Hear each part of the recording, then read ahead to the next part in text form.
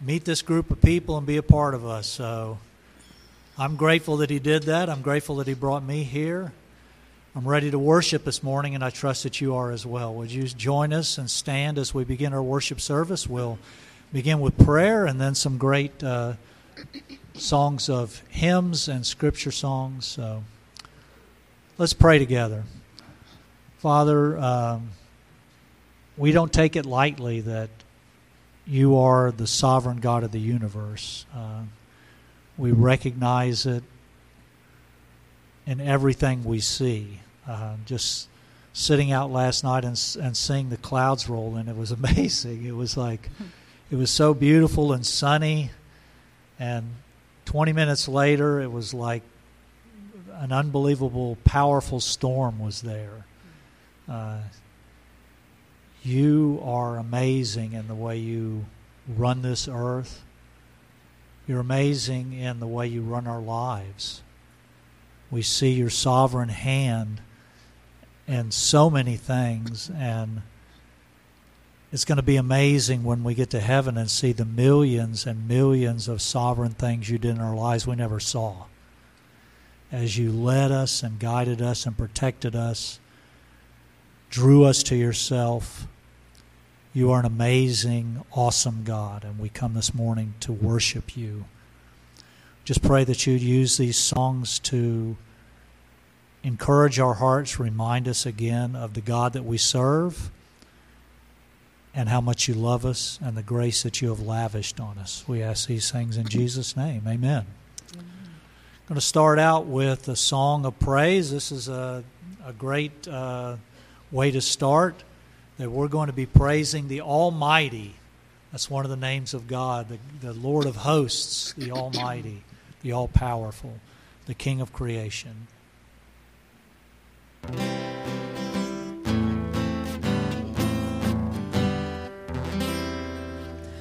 Praise to the Lord. Sorry. Oh. They're going to people. They were going to scream already behind me here. Here we go. It's got to be. It's got to be higher. Y'all gonna be in trouble.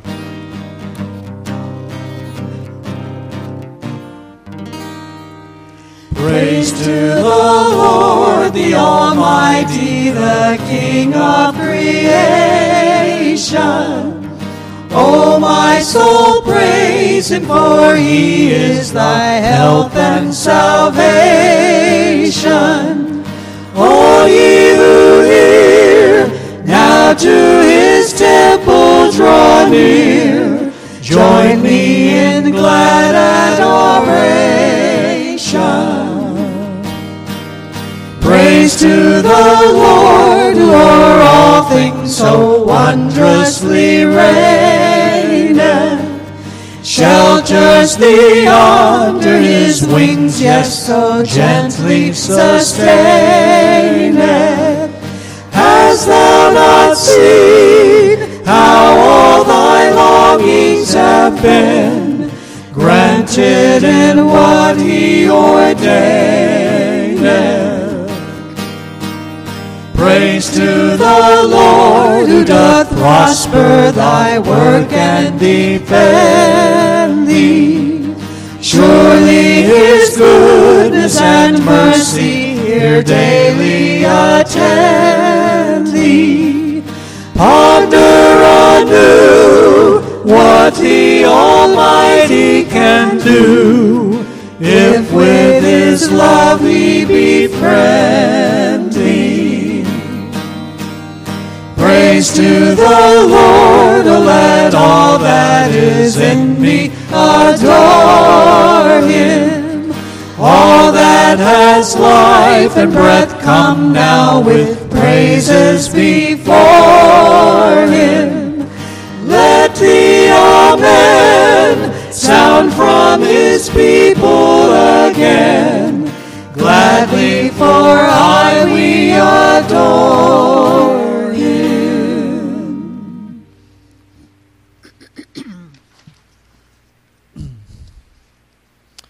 One of the great things about our Christian life is looking and seeing in our past the way God has intervened, the way He has worked in our lives to lead us, to guide us, to protect us.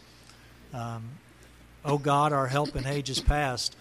Sometimes I get a little fretful about things. I have to admit that. I'll look and wonder how things are going to work out and what I'm going to do, how God's going to work it out this time. And it's so silly because I can go back and look at 1,000 times that He's done remarkable things for me, and yet I would doubt, well, maybe this time He won't, instead of recognizing it's the God of ages past who continues to be my help and my guide. O God, our God of ages past.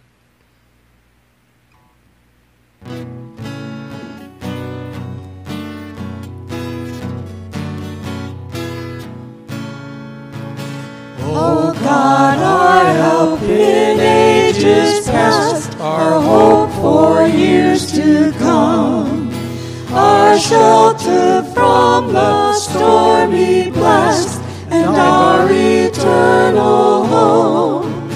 Under the shadow of Thy throne, Thy saints have dwelt secure. Sufficient is Thine arm alone, and our defense is sure. Before the hills in order stood, or earth received her frame. From everlasting Thou art God, to endless years the same. 1,000 ages in Thy sight are like an evening dawn, short as the watch that ends the night before the rising sun. O God, our help in ages past, our hope for years to come. Be Thou our guide while life shall last, to our eternal hope. Be Thou our guide while life shall last, and our eternal hope. Thank you. You may be seated.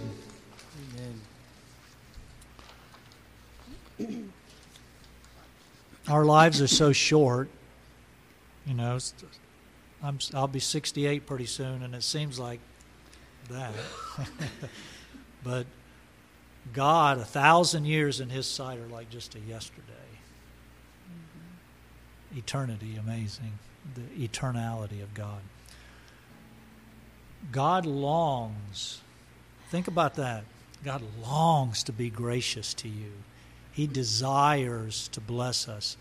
He loves to lavish His grace and His mercy on us. That's the God we serve. The Lord longs to be gracious to us.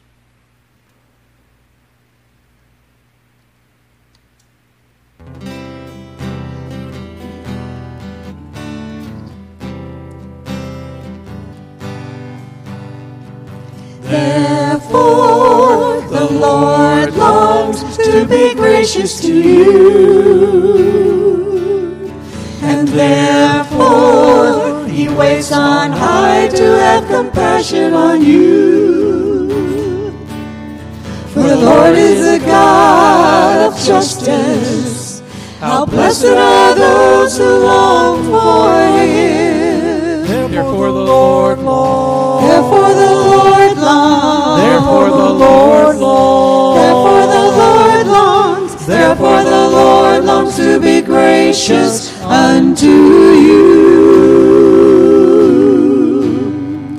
Therefore the Lord longs to be gracious to you. And therefore He waits on high to have compassion on you. For the Lord is a God of justice. How blessed are those who long for Him. Therefore the Lord longs. Therefore the Lord longs. Therefore the Lord longs. Therefore the Lord longs. Therefore the Lord longs to be gracious unto you. Therefore the Lord longs. Therefore the Lord longs. Therefore the Lord longs. Therefore the Lord longs. Therefore the Lord longs to to be gracious unto you.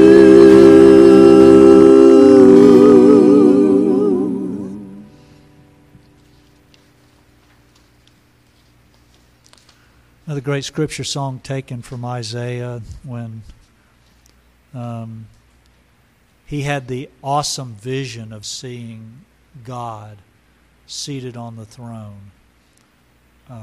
One day we'll get to see that vision as well. We'll be in there in person and see God and Jesus Christ sitting on the throne, high and lifted off, exalted.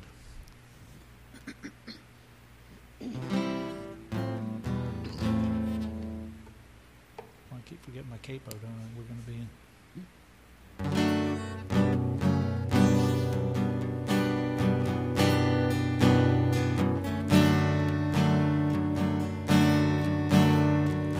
I see the Lord seated on the throne, exalted, and the train of his robe fills the temple with glory, and the whole earth is filled, and the whole earth is filled, and the whole earth is filled with his glory. Holy, holy, holy, holy, holy is the Lord. Holy, holy, holy, holy, holy is the Lord. I see the Lord seated on the throne, exalted, and the train of his robe fills the temple with glory,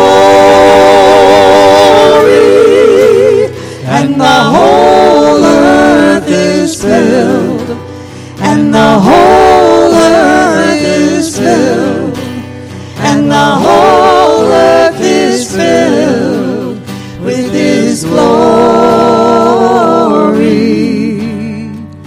Holy, holy, holy, holy, holy is the Lord. Holy, holy, holy, holy, holy is the Lord. Holy, holy, holy, holy, holy is, holy is, holy is the Lord.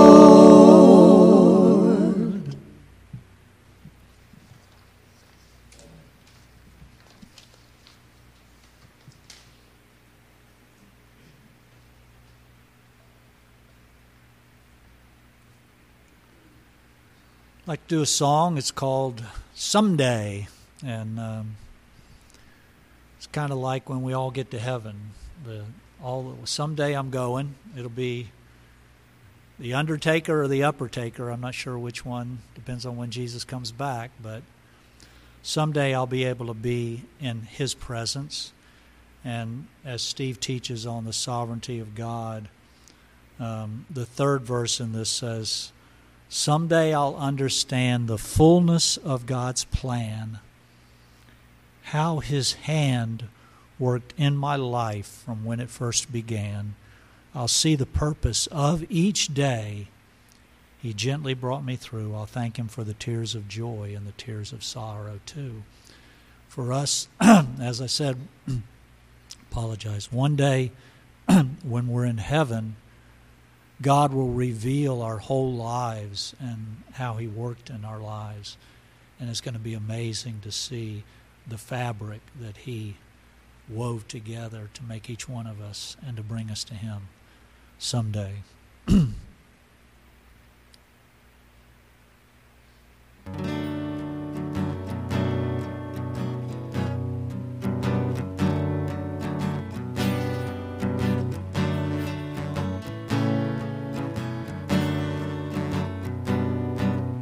Someday I'll be free from my guilt and shame. I'll stand before my Father in Jesus' holy name.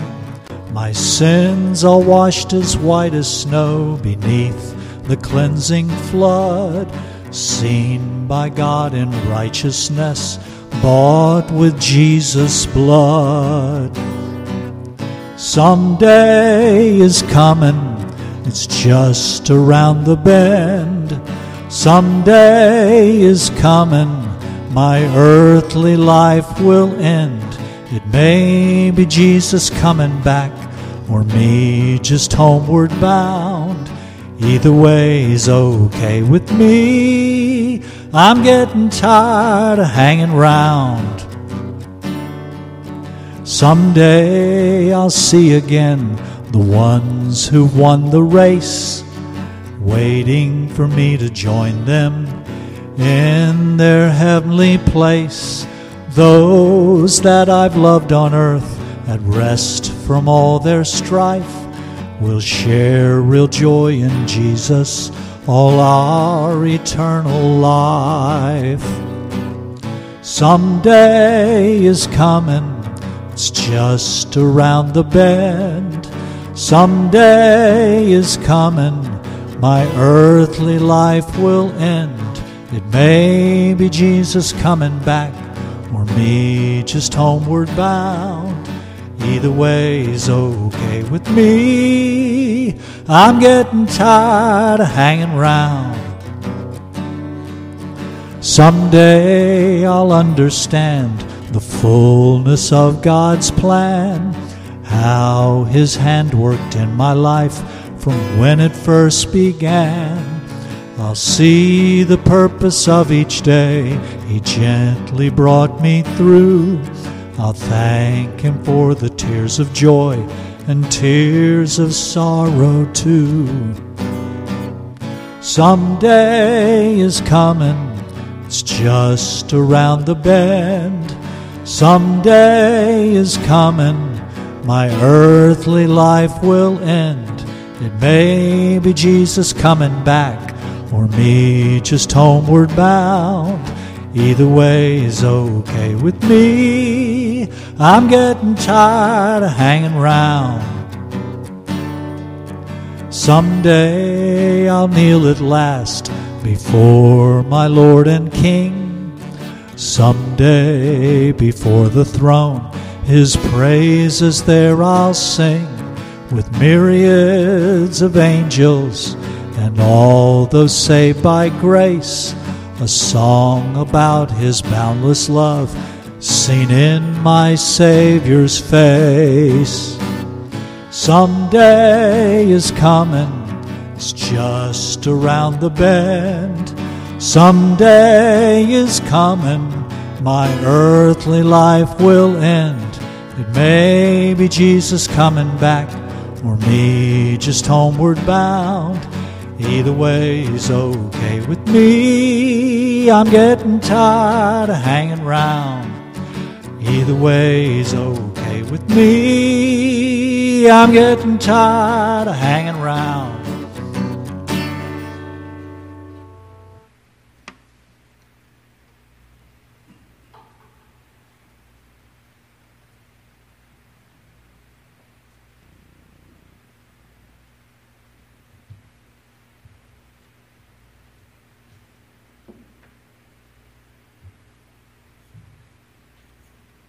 Good morning. Today's reading is in Isaiah chapter 40, starting in the 10th verse and ending in the 17th verse. Feel free to follow along in a Bible that you brought yourself or one in the pews, or just be blessed by listening. Behold, the Lord God will come with might, with his arm ruling for him. Behold, his reward is with him, and his recompense before him. Like a shepherd, he will tend his flock. In his arm he will gather the lambs and carry them in his bosom. He will gently lead the nursing ewes. Who has measured the waters in the hollow of his hand, and marked off the heavens by the span, and calculated the dust of the earth by the measure, and weighed the mountains in a balance, and the hills in a pair of scales? Who has directed the Spirit of the Lord, or, as his counselor has informed him, with whom did he consult, and who gave him understanding, and who taught him in the path of justice, and taught him knowledge, and informed him of the way of understanding? Behold, the nations are like a drop from a bucket, and are regarded as a speck of dust on the scales. Behold, he lifts up the islands like fine dust. Even Lebanon is not enough to burn, nor its beast enough for a burnt offering. All the nations are as nothing before him. They are regarded by him as less than nothing and meaningless. Father God, thank you that Lord, that you do rule, and Lord, you rule as the Good Shepherd, as described here, as Jesus himself declared himself the Good Shepherd. And thankfully that, Lord, that we know your voice, and I pray that we would listen. Lord, I thank you for, and praise you that you have all knowledge and Lord, all wisdom, that no one was your instructor. That you are the beginning and the end of all knowledge and wisdom. And Lord, I praise you because you are higher than the nations. Lord, I know that there's a lot of things in this world, in this country, that can cause us distress. Help us to be comforted by the idea that you rule, that the nations are but a speck of dust, and that you rule over them. Lord, thank you for giving us this opportunity to worship you in music, in the reading of your word, and the preaching of the same. Thank you for giving us a pastor, Pastor Steve, who loves your word, who loves you, and loves us. I pray that you would put in his mind and his heart what you would have him teach us. And Lord, please give us ears to hear, so that we would take to heart what we're being taught. In your name we pray. Amen.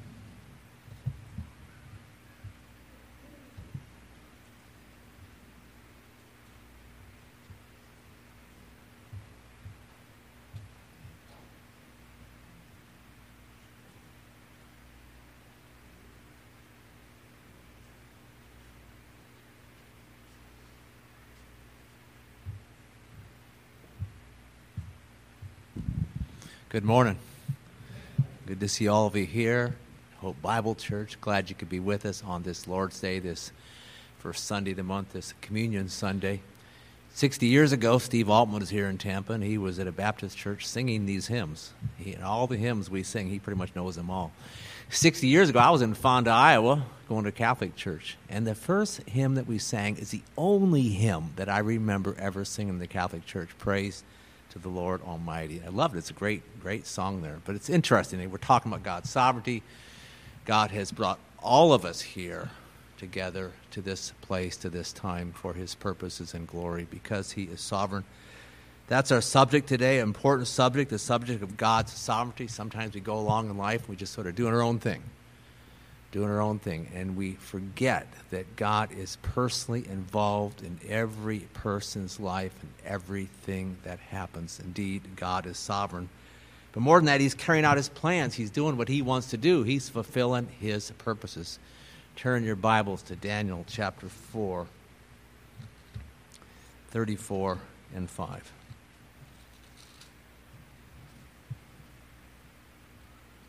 Daniel 4, one of the clearest, strongest verses on God's sovereignty I believe there is in the Bible. Nebuchadnezzar just learned that, not going to tell you the story.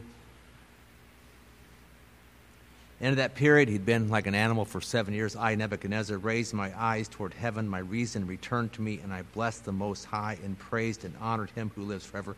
For his dominion is an everlasting dominion. His kingdom endures from generation to generation. All the inhabitants of the earth are accounted as nothing, but he does according to his will in the host of heaven and among the inhabitants of the earth. And no one can ward off his hand or say to him, "What have you done?" Devil, he's the ruler of this world, right? We know that. 1 John 5:19. But God is the one who has rule and authority over him. God is the one who's the ultimate king of this world, and this world then is his kingdom. It is his dominion. And God is so strong, we read this, so strong, so much in control that it seems like, and this is in Isaiah 40, that people are nothing.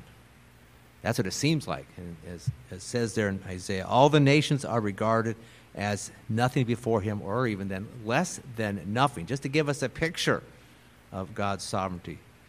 And all things that God does are in accordance with his will. We see that he does what he wants with a host of heaven.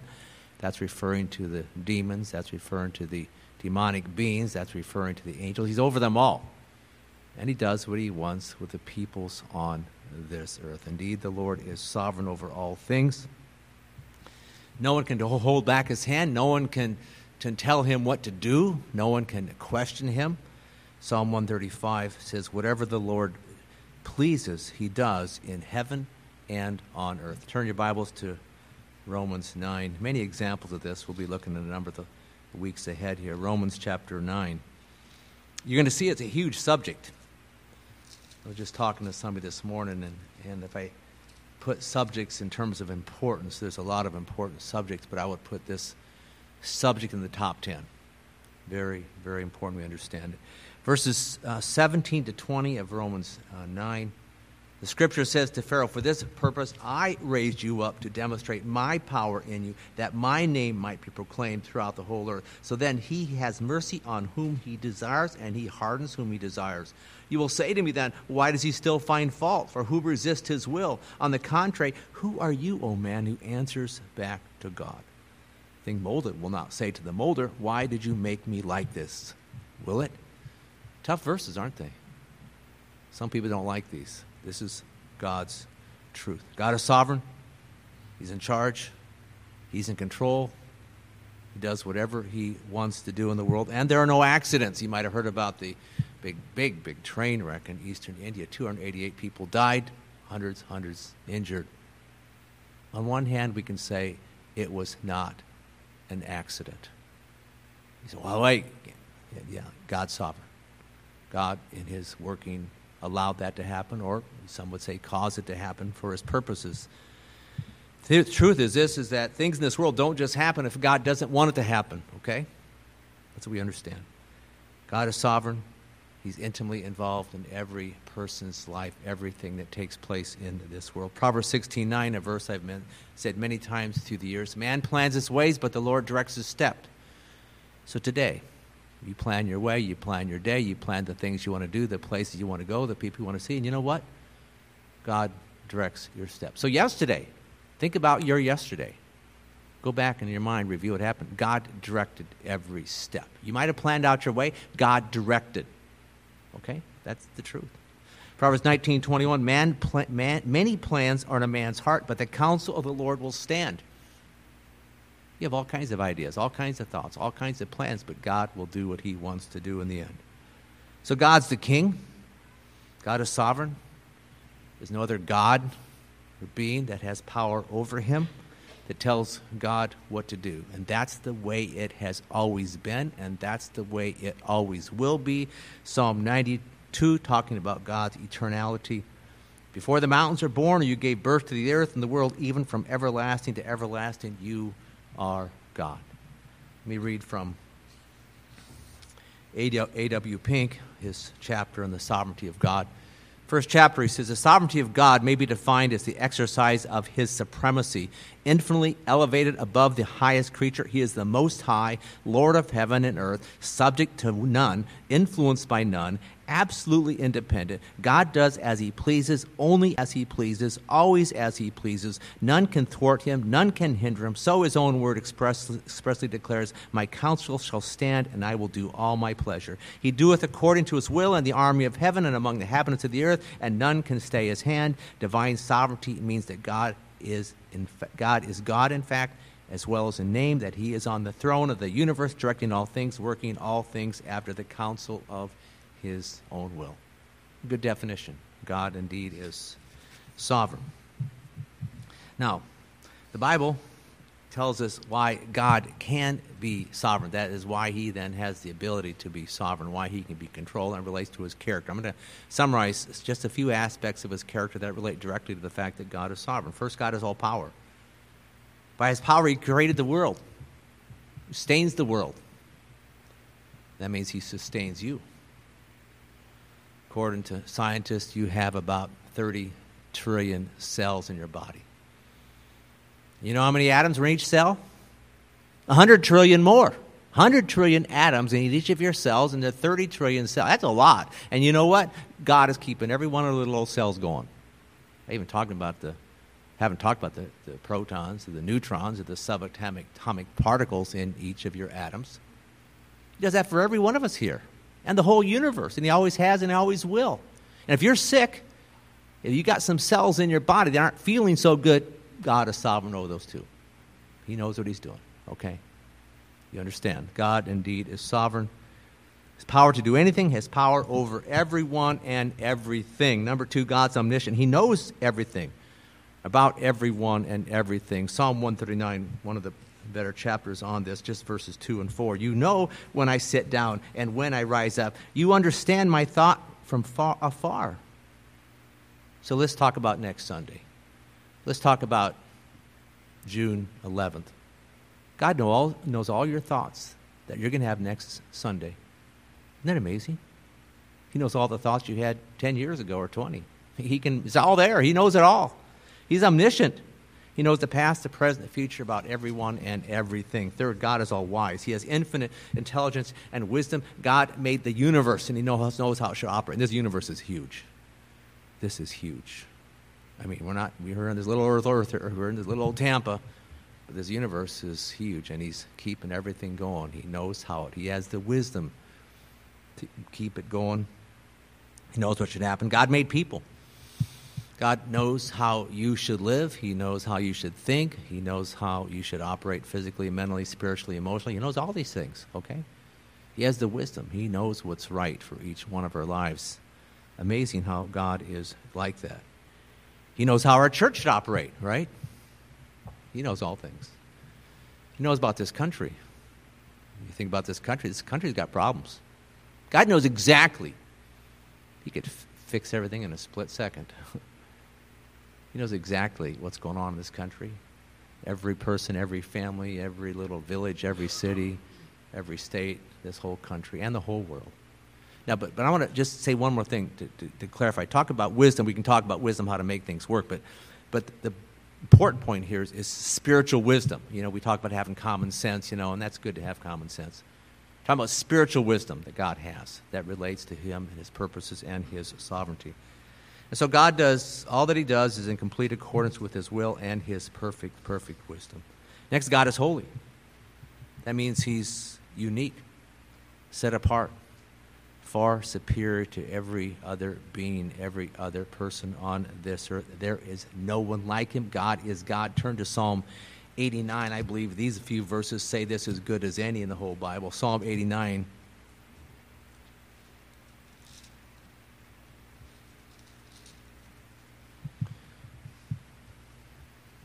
Psalm 89, verse 6. Who in the skies is comparable to the Lord? Who among the sons of the mighty is like the Lord? A God greatly feared in the council of the holy ones, and awesome above all those who are around him. O Lord God of hosts, who is like you, Almighty Lord? your faithfulness also surrounds you. So again, he's supreme. He is sovereign. He is totally unlike anybody else. And this word holy means this. It means that he is pure and holy and righteous, that he doesn't sin in his thoughts, words, or actions. That's true. But also it means he's unique and completely set apart. And because he is holy then he's just and he's righteous. He can't excuse sin. He can't let it go. He must punish all that is wrong, all that is evil, all that is unrighteous. Next, God is loving. He's kind, compassionate. He has a special place in his heart for each person in this world. And you know why? Because each person in this world is made in his image. That's one truth that's probably been trampled on as much as any in our country and in our world the last number of years. It really messes things up. Understand you are made in his image. That is so, so important. Every person is made in his image. So he loves all people. He's good, gives what is good. He gives us food and relationships and personalities and creation. I love looking at creation. I've mentioned it before, but I think a lot of you have seen some of those nature shows in PBS. It's just amazing. You go down to the depths of the seas or the mountains or here or there. Wow, all these different kinds of animals. Amazing, amazing. My backyard, we have the birds and the squirrels. In fact, yesterday, Marcia witnessed a little fight. It was a hawk that came down and got the dove. And feathers were flying. But God is good. He gives us creation. Last Sunday, Marcia and I planted 2 fig trees. Today or tomorrow, we'll plant a moringa tree. I mean, God gives us these things. It's beautiful. He's good in this way. Matthew 5:45, he causes his sun to rise in the evil and the good and sends rain on the righteous and the unrighteous. And God is forgiving through his son, Jesus Christ, who was punished for our sins, who paid for our sins. Our guilt can be taken away. We can be forgiven. And those then who turn to Christ, who turn to God and admit their sin, confess their sin, repent of their sin then, and believe that Jesus Christ is a Savior, the Lord and Savior, that he died to pay for their sins, they then are forgiven. It's a wonderful truth, most important truth. And so God then has a purpose for this world and for every person in this world. God didn't just create this world and the people on it and let them go do whatever they want. It may seem like that. You think about what's going on. All that has happened in the past, historically speaking. All that has happened and all that will happen then is in accordance with God's eternal, sovereign plans and purposes. And so because something is part up here, because God is good, because he is holy, because he is omniscient and wise and giving and forgiving and loving and all these things, then he can be sovereign and he can then rule and he then can fulfill his purposes. So all I'm saying then is that God's sovereignty, the truth, the character quality of God's sovereignty is one that's built and stems from and results from the fact that all these other character qualities God possesses. God could only be sovereign. He couldn't be sovereign if those other truths weren't true, but they are true. Okay, so God then is sovereign. And this truth that God is sovereign enables him then to fulfill his purpose. He has to. That is, you have to connect God's sovereignty with his purpose. Okay? Connect his sovereignty with his purpose. Nothing can stop God, and no one will stop God, and no one will thwart God then from him doing his plans. That's because God is God, because he is sovereign, because he is in control, again, because he does whatever he wants to do. Psalm 33 says the Lord nullifies the counsel of the nations. So the nations, they all got their rulers and leaders, and they do certain things.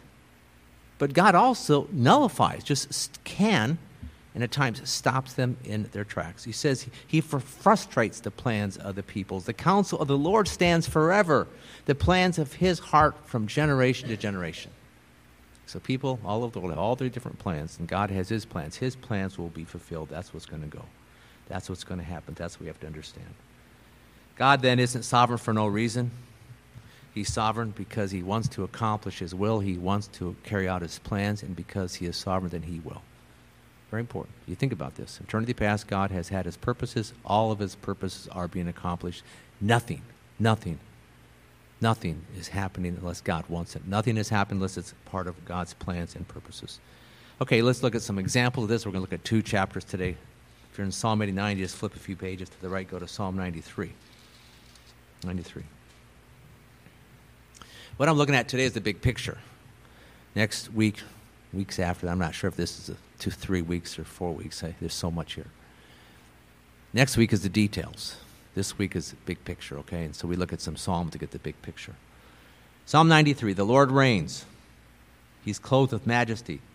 The Lord has clothed and girded himself with strength. Indeed, the world is firmly established. It will not be moved. Your throne is established from of old. You are from everlasting. The floods have lifted up, O Lord. The floods have lifted up their voice. The floods lift up their pounding waves. More than the sounds of many waters and the mighty breakers of the sea, the Lord on high is mighty. Your testimonies are fully confirmed. Holiness befits your house, O Lord, forevermore.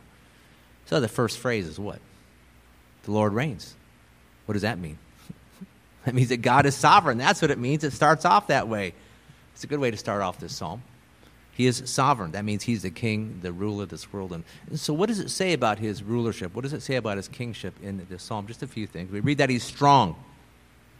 By his strength, he established this world. And it won't be moved. I like that. We think about this world and, people think, man, there can be some kind of meteor or super volcano or some nuclear war or AI or climate change or EMPs are going to destroy. Nothing's going to move this world. You get so crazed about these things. They don't read what God says in his word. Nothing's going to move it. So here we have this earth. Let's think the big picture, okay? We got this earth. It's 60.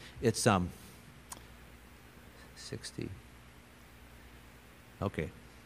It's 13 times 10 to the 24th pounds. That's 13 billion times 13 billion pounds. You got this big, heavy globe.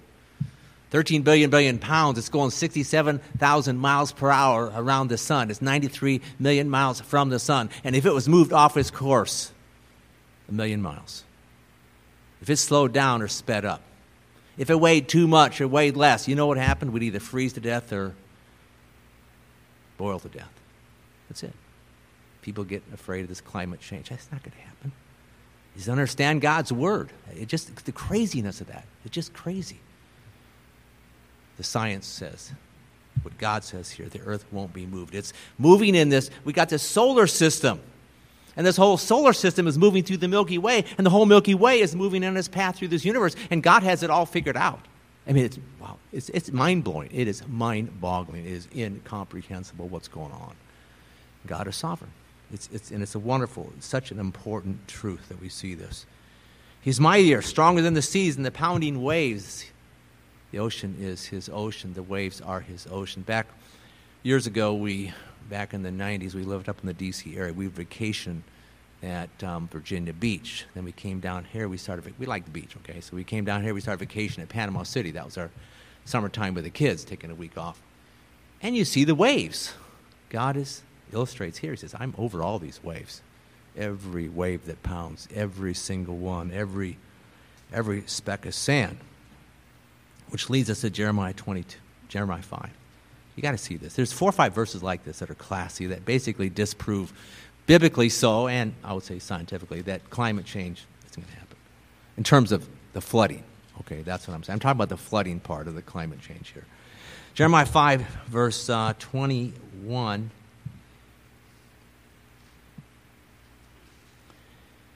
He's chastising the people, gives this illustration. Verse 20, now hear this, O foolish and senseless people who have eyes but do not see, who have ears but do not hear. Do you not fear me, declares the Lord? Do you not tremble in my presence? For I have placed the sand as a boundary for the sea, an eternal decree, so it cannot cross over it. Did you get it? The water can't cross over the sand. I'm not saying the water might not go up another half inch in the next 100 years or go down 2 inches in the next 1,000 years. But it can't go over the sand. God is sovereign. He says it very clearly. Though the waves toss, yet they cannot prevail. Though they roar, they cannot cross over it. But this people has a stubborn and rebellious heart. They've turned aside and departed from me. I love this truth. Isn't this good? Isn't this encouraging? So important that we understand this in our lives, in our hearts. Mark 4:39, you know the story. Storm out there with Jesus in the boat. Jesus got up and rebuked the wind, said to the sea, hush, be still. And the wind died down and it became perfectly calm. God's sovereign. God does what he wants to do with everything. That's what happens. So we read that God is eternal. Read that he's from everlasting. So God has always been sovereign. God always will be sovereign. That's what's going on. And just, in fact, I'll just say it now, a simple application is this week. I want you to think about how God is sovereign in your life this coming week. And he will be. It's a very important truth to understand. And one thing, if you're older, I say that in quotes, you have an advantage because you can look back over the years and say, wow, look what God did there.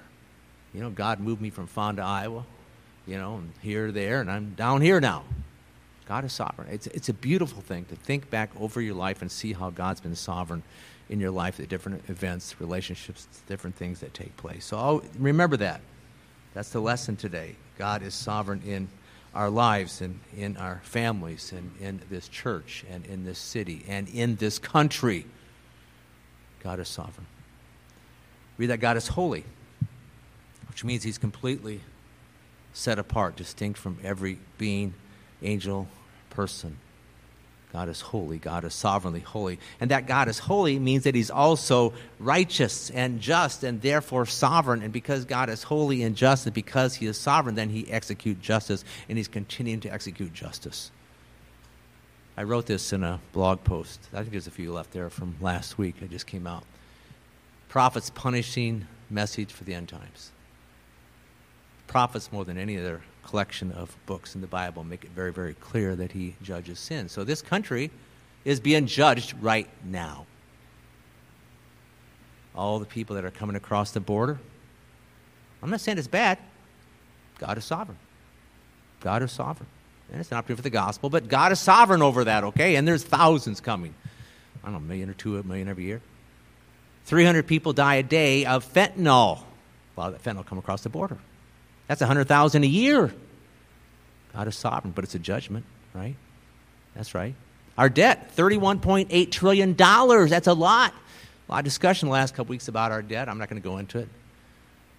It was 7 or 8 trillion back in 2008. It's gone up a lot since that time. That's not good. That you look at a little chart, math, the trajectory. And they passed this other bill, which, well, in my opinion, I don't think is very good, because we're going to have another $5-10 trillion in the next few years, and that means more inflation. That means an unsteady economy, okay? But God is sovereign. And so my wife and I, that's one of the biggest things that helps us go through life, whether it's personally or whether it's in the world, our family, our children. Okay, God's in control. Just sit down, hush, be still, and know that I'm God, okay? Very, very important. So God then can be sovereign because of his character. The character that's stated in Psalm 93 is that God is powerful, eternal, and holy. Those are the 3 qualities mentioned in that chapter, okay? And what's interesting is because he's sovereign, then he can fulfill his purposes. So we have to see this. God is sovereign because of all these character qualities. He has a purpose, and he carries out his purpose because he is sovereign, right? That's what's going on. And what are the 2 things? And this is big picture stuff. It's really good. The 2 things that God is sovereign over, as depicted in this chapter, Psalm 93, is God is sovereign over the whole world. He's got power, might, sovereign. And he's also sovereign over his testimonies, that is, over his word. So God's sovereign over the world, and he's sovereign over his word. Think about that. Those are 2 big things. Over this world and everything that's going on, and over his word, because his word is truth, and his word will be fulfilled. Now we go another chapter. Psalm 97, back to Psalm 97.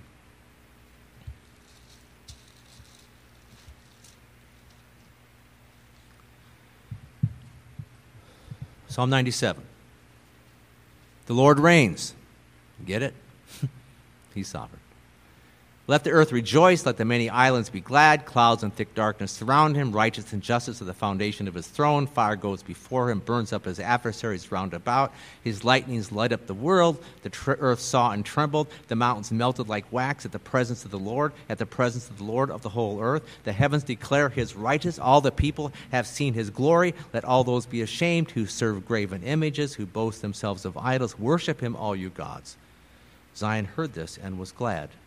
And all the daughters of Judah have rejoiced because of your judgments, O Lord. For you are the most high over all the earth. You are exalted far above all gods. Hate evil, you who love the Lord, who preserves the souls of his godly ones. He delivers them from the hand of the wicked. Light is sown like seed for the righteous, and gladness for the upright in heart.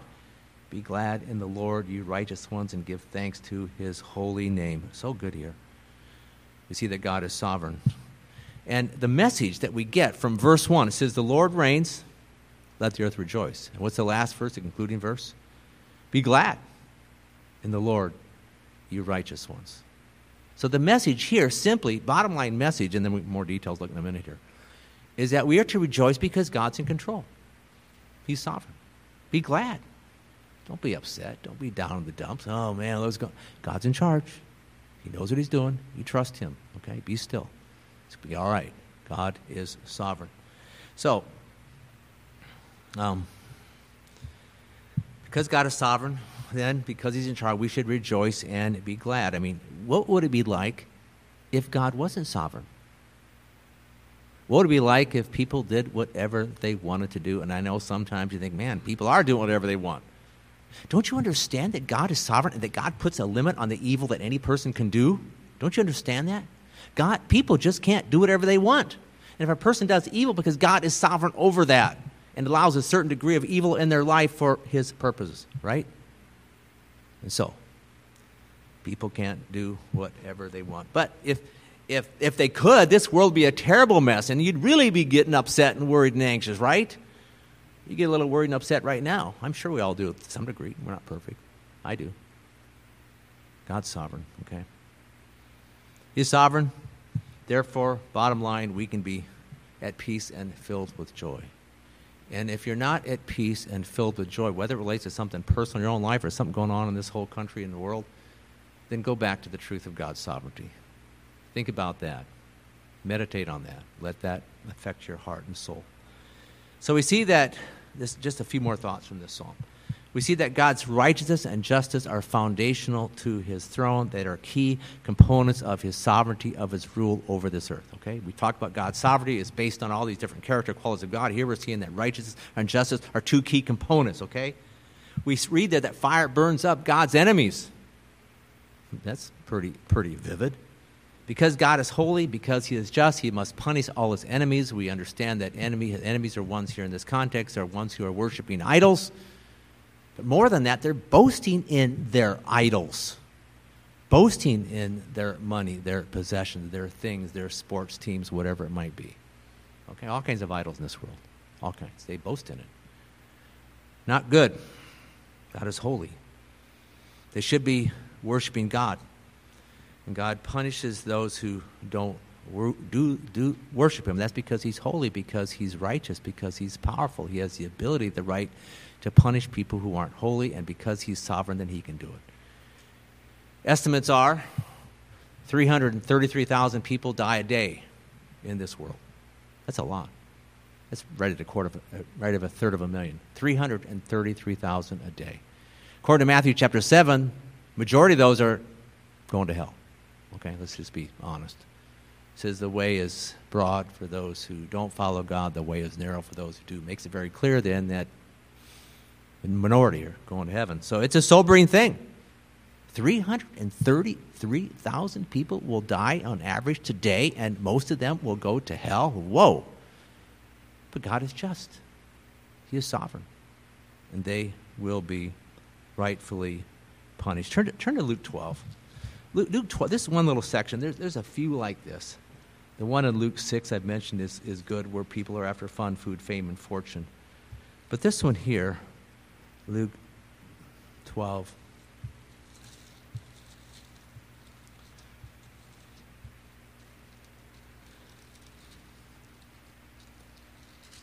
(16 to 21) says that he told them a parable. The land of a rich man was very productive. He began reasoning to himself, saying, "What shall I do, since I have no place to store my crops?" Then he said, "This is what I will do. I will tear down my barns and build larger ones, and there I will store all my grain, my goods.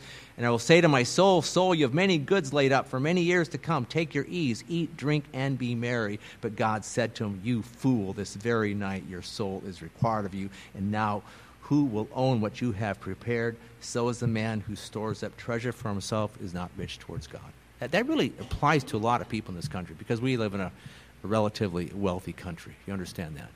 And we understand that. People retire. Okay, what can I do now? I'm going to eat, drink, and be merry. That's how the majority of unbelievers who retire in this world think. That's it. That's it. It's sad. It is sobering. We read, too, back to Psalm 97. Read about the presence of the Lord. That is, God is not hands off. God is not distant when it comes to the affairs of the world. Okay? He's not. He's present. That is, he's present here, in this room. He's present. He is here. He's actively involved in everything that goes on, and he is carrying out his will. That's what he is doing. We see that and talks about the lightning in Psalm 89. We understand lightning in Tampa probably better than most cities in this country, maybe most in the world. Lightning capital, they say, of North America. God often uses the weather, the lightning, and the storms to stop you in your tracks, right? Isn't that right? God wants you and every person in this world to know that he is on the throne, that he is sovereign, that he rules, that he does what he wants, and you can't do what you want. So last Thursday, I'm sitting at my desk in my office there, and I got a window sees outside, and I see it starting to rain. It started coming on pretty hard. I mean, we're talking, this was cats and dogs. This is torrential downpour type rain. You know what I'm saying? You've all seen it. So I go to the computer and look, wow. I said, oh, this is purple stuff here. You ever seen radar? There's different colors. There's the green and the yellows, and then you get to the reds. That's orange. But the purple is one of the worst. Whoa! It's like we probably got 2 inches in 45 minutes an hour or something. But I thought here in Northampton, because I could see where it was at. It wasn't down here at that time. It was more Carrollwood up to Northampton. Maybe a couple miles in length there, a mile or two in width. This purple part.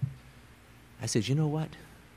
God had to have stopped every person who was out doing something.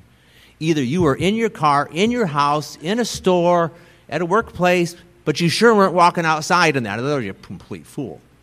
But the point I'm saying is this. God stopped people in North Tampa last Thursday afternoon with the weather. Right?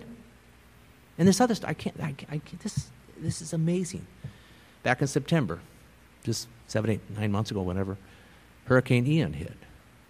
I just saw an article the other day, just of somebody down in Fort Myers. They're still picking up the pieces.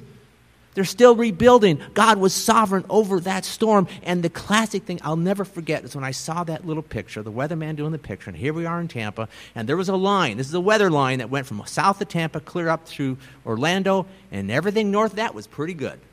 That was us. Everything south was bad in general, and further south. I said, wow.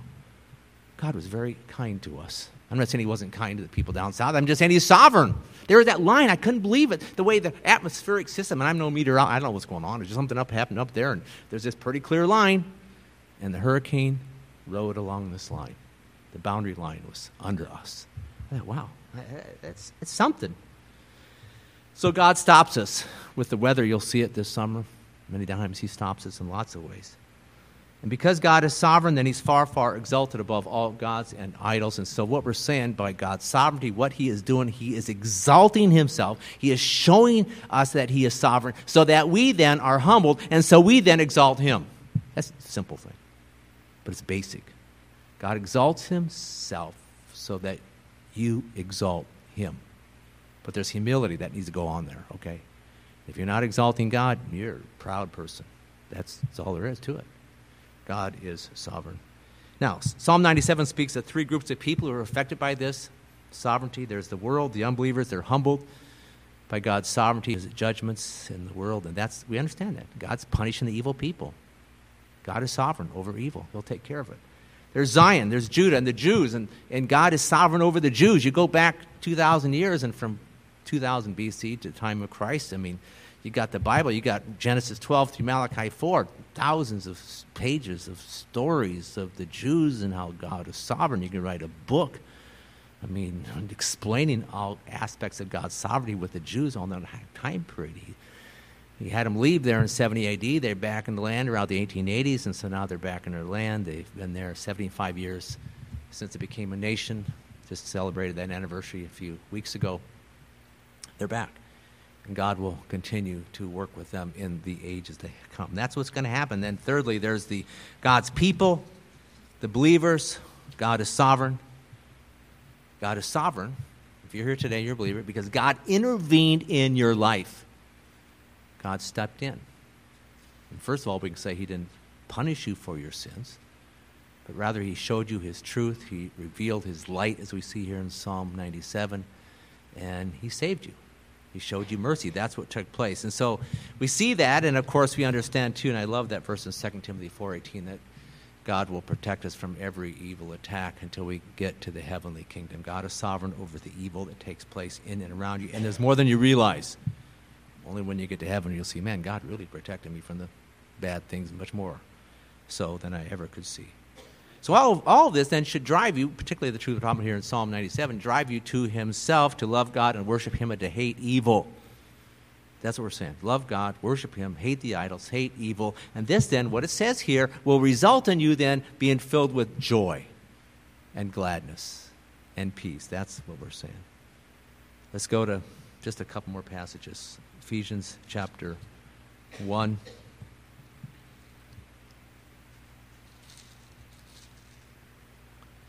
Ephesians 1, verses 9 and 11. Again, these big picture verses. I love big picture verses. And we all need to see the big picture, right?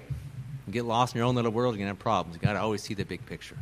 Yeah, see what's going on in your own life and the people around you, that's good. But see that in context of the big picture. And I'm talking about what's going on now, but what's going to happen in the future. And this is a futuristic verse here, verses 9 to 11. God made known to us the mystery of his will, according to his kind intention, which he purposed in him, with a view to an administration suitable to the fullness of the times, that is a summing up of all things in Christ, things in the heavens and things on the earth. Also we've obtained an inheritance, having been predestined according to his purpose, who works all things after the counsel of his will. That's a Romans 8:28 type phrase there, which we'll get to in a minute. He works all things after the counsel of his will. So this talks about God's sovereignty.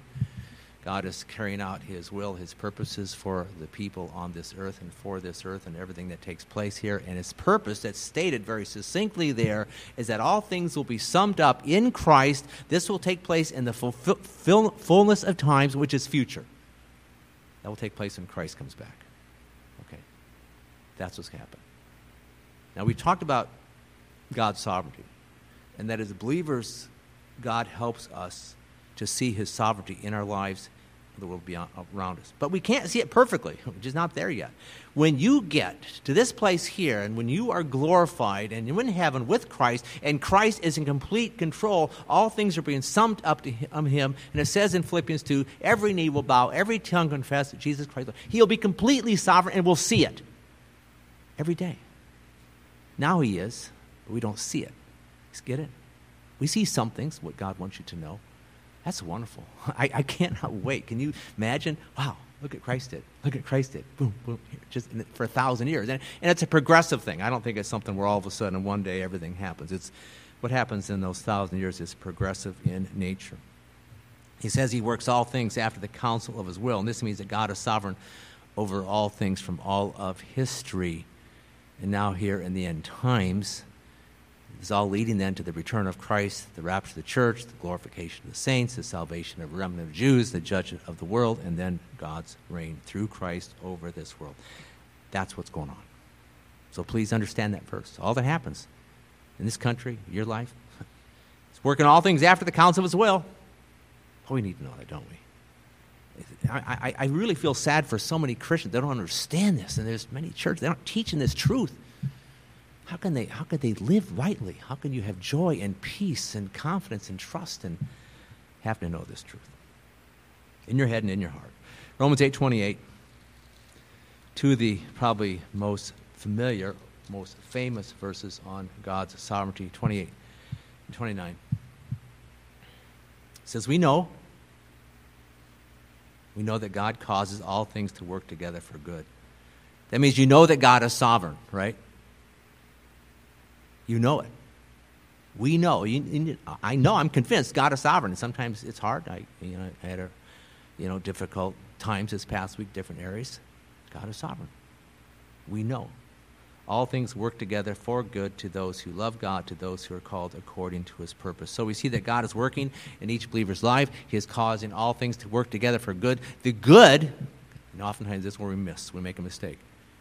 We think about the details of how is God working things together for good in my life today. Well, he is.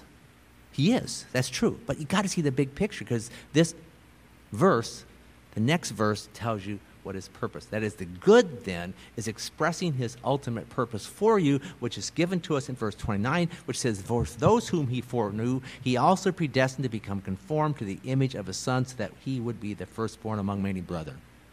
So that's the good he's talking about in verse 28, is that you're going to be conformed. That is, your salvation is not completed now. It will not be complete if you go to heaven before the rapture. Only when Christ comes back, only when you get a brand new body, only then will your salvation be completed. That's what he's saying. That's what it means, conform to the image of his Son. Another way to say that God will glorify you. God will give you a brand new body. That's what we understand there. So we talked about God's sovereignty. The fact that God is sovereign does not at all eliminate our personal responsibility, our responsibility as individuals, as Christians. So you walk away from here and say, wow, God's sovereign. I might as well just sit home back in my nice easy chair at home, put my feet up, and if God wants to do something, he'll do it. No.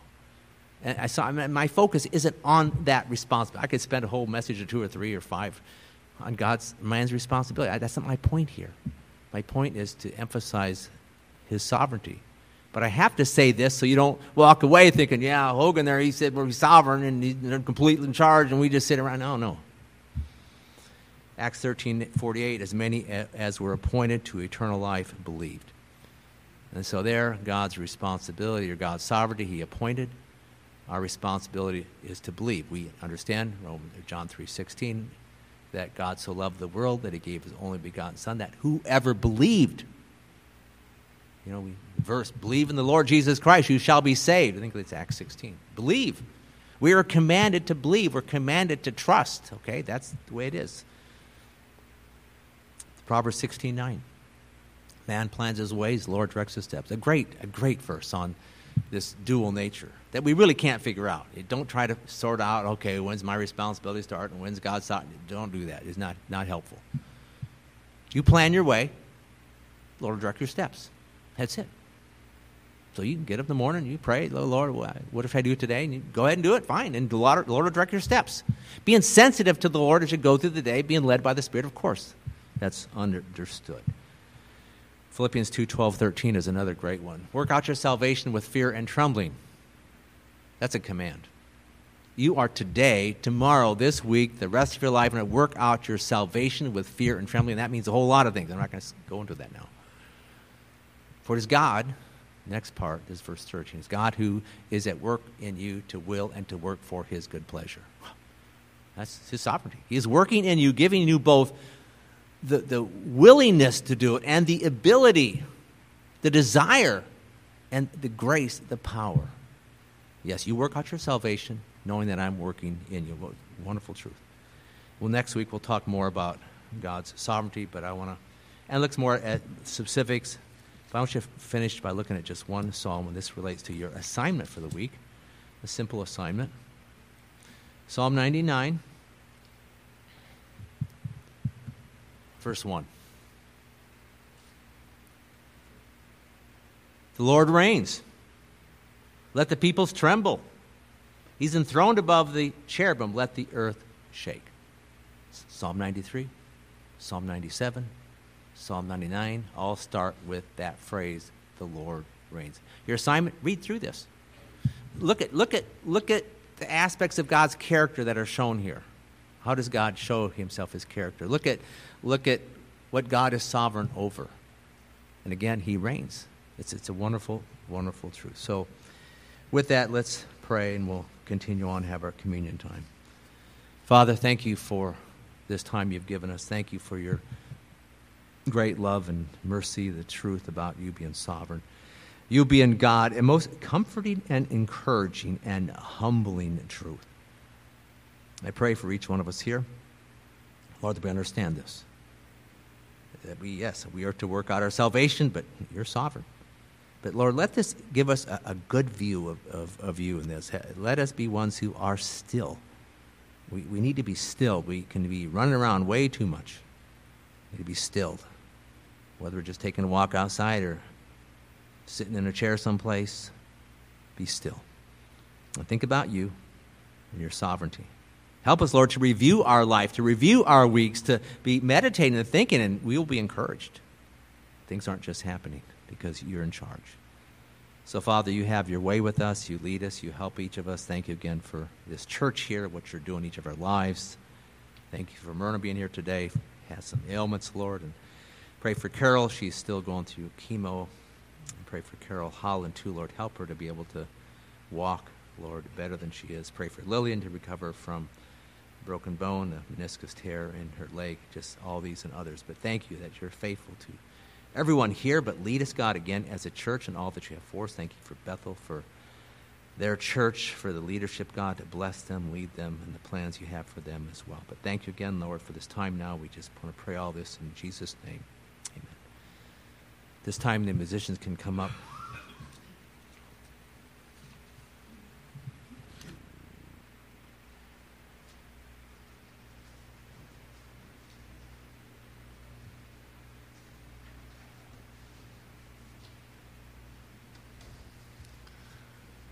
The first Sunday of every month, we have the opportunity to enjoy the Lord's Supper and remember. But it's not a memorial service of a dead Savior who paid for our sins and he's gone now. It's a remembering a live Redeemer who's now at the very right hand of God. So we're doing this again and again and again until he comes, to continue to remember what has been done for us. This is a great hymn of remembrance of the grace and mercy that God has given us through Jesus Christ that we'll be remembering in this Lord's Supper now. Amazing grace. Would you stand as we sing the song together? Amazing grace, how sweet the sound.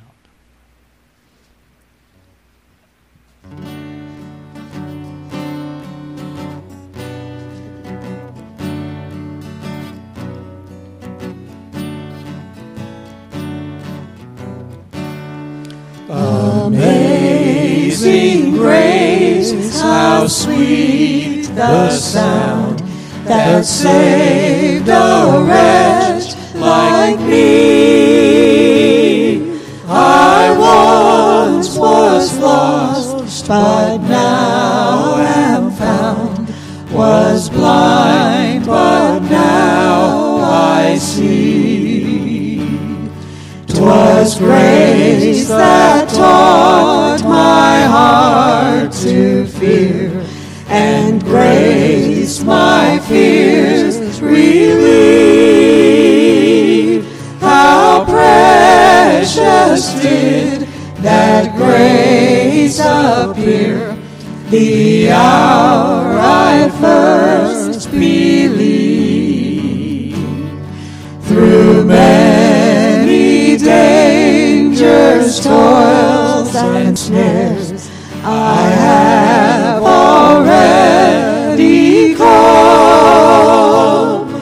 'Tis grace that brought me safe thus far, and grace will lead me home. When we've been there 10,000 years, bright shining as the sun, we've no less days to sing God's praise than when we'd first begun. We've no less days to sing God's praise than when we first begun. Thank you. You may be seated.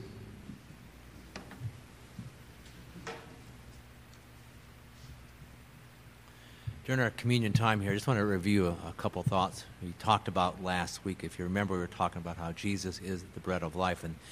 And the idea of Jesus being the bread of life is that, bread, it's food, right? Physical bread, physical food satisfies you. It should be nutritious. It should be good for your health, your body. That's what God wants. So we're talking here about the bread of life, meaning that Jesus Christ wants to spiritually satisfy us. He wants to give us what is good. And it's the idea of that when we talk about salvation, it's, yes, what Christ did, and we're remembering that today, but also understand, man, he really wanted to bless us.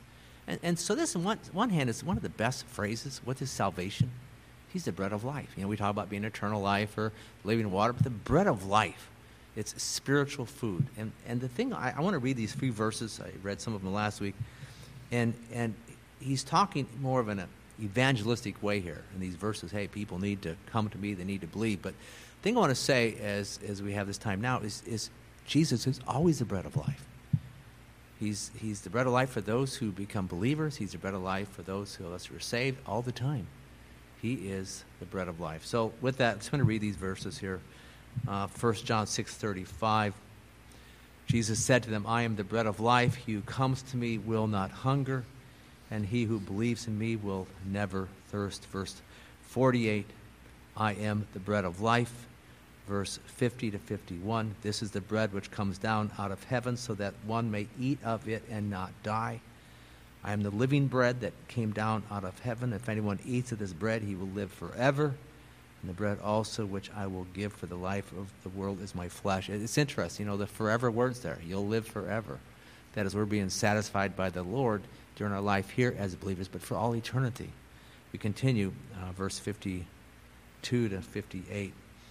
It says, verse 53, truly I say to you, unless you eat the flesh of the Son of Man and drink his blood, you have no life in yourselves. He who eats my flesh and drinks my blood has eternal life.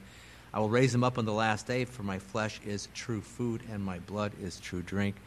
He who eats my flesh and drinks my blood abides in me and I in him.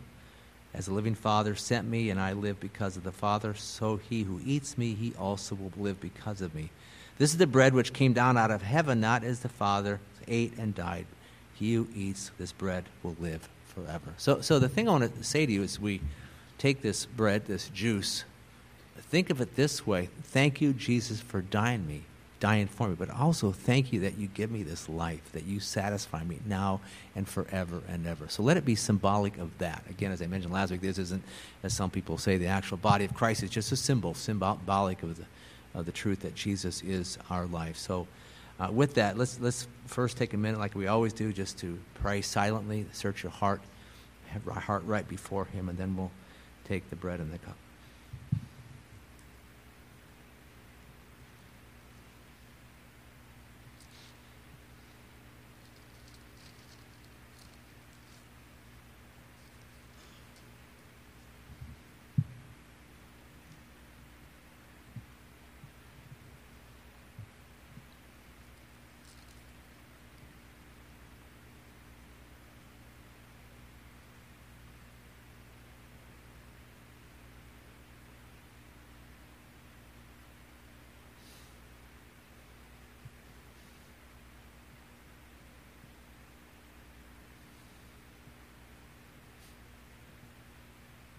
Just thank you, Lord Jesus. Thank you, Father. Thank you, Holy Spirit, for giving us the salvation that you have given us, Lord. We think of how, because of what you did, Jesus Christ dying for us on the cross, paying for all our sins. And even here, as we think about our lives, we might only think about a few of our sins, but all the sins. And we do things that aren't right every day. But everything's forgiven, past, present, and future. And we thank you, Lord, for that. And thank you that because of what you've done for us, there'll come a day when we are perfect and will never sin again. No more weeping, no more sorrow, no more sin. We can't wait for that. But thank you, Jesus. Thank you for your willingness to suffer and die. Thank you then that, Father, you raised him from the dead. Thank you, Lord, so much for Holy Spirit, for working in our lives, for bringing salvation to us. So we just want to bless you now, pray all this in Jesus' name. Amen. 1 Corinthians chapter 11. Verse 23, I received from the Lord that which I also delivered to you, that the Lord Jesus, in the night which he was betrayed, took bread, and when he had given thanks, he broke it and said, this is my body, which is for you. Do this in remembrance of me.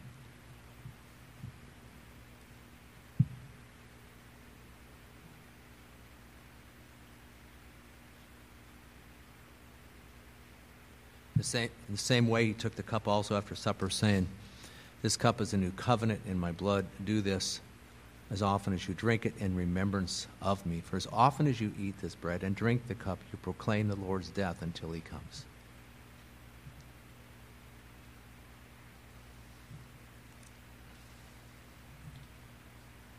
Father, again, we thank you for this time. Thank you for your love for us, your great love. A great love, a deep love, an everlasting love, a constant love. It's a wonderful truth, Lord, and it's because of what you've done for us. Help us, Lord, to live on day by day, week by week, being strengthened, being nourished by our relationship with you, by the spiritual bread that you give us all the time, through your word, through your spirit. We thank you for that. And so just lead us now. Each one of us might be drawing closer and closer to you as time goes on and then for all eternity. We pray all this in Jesus' name.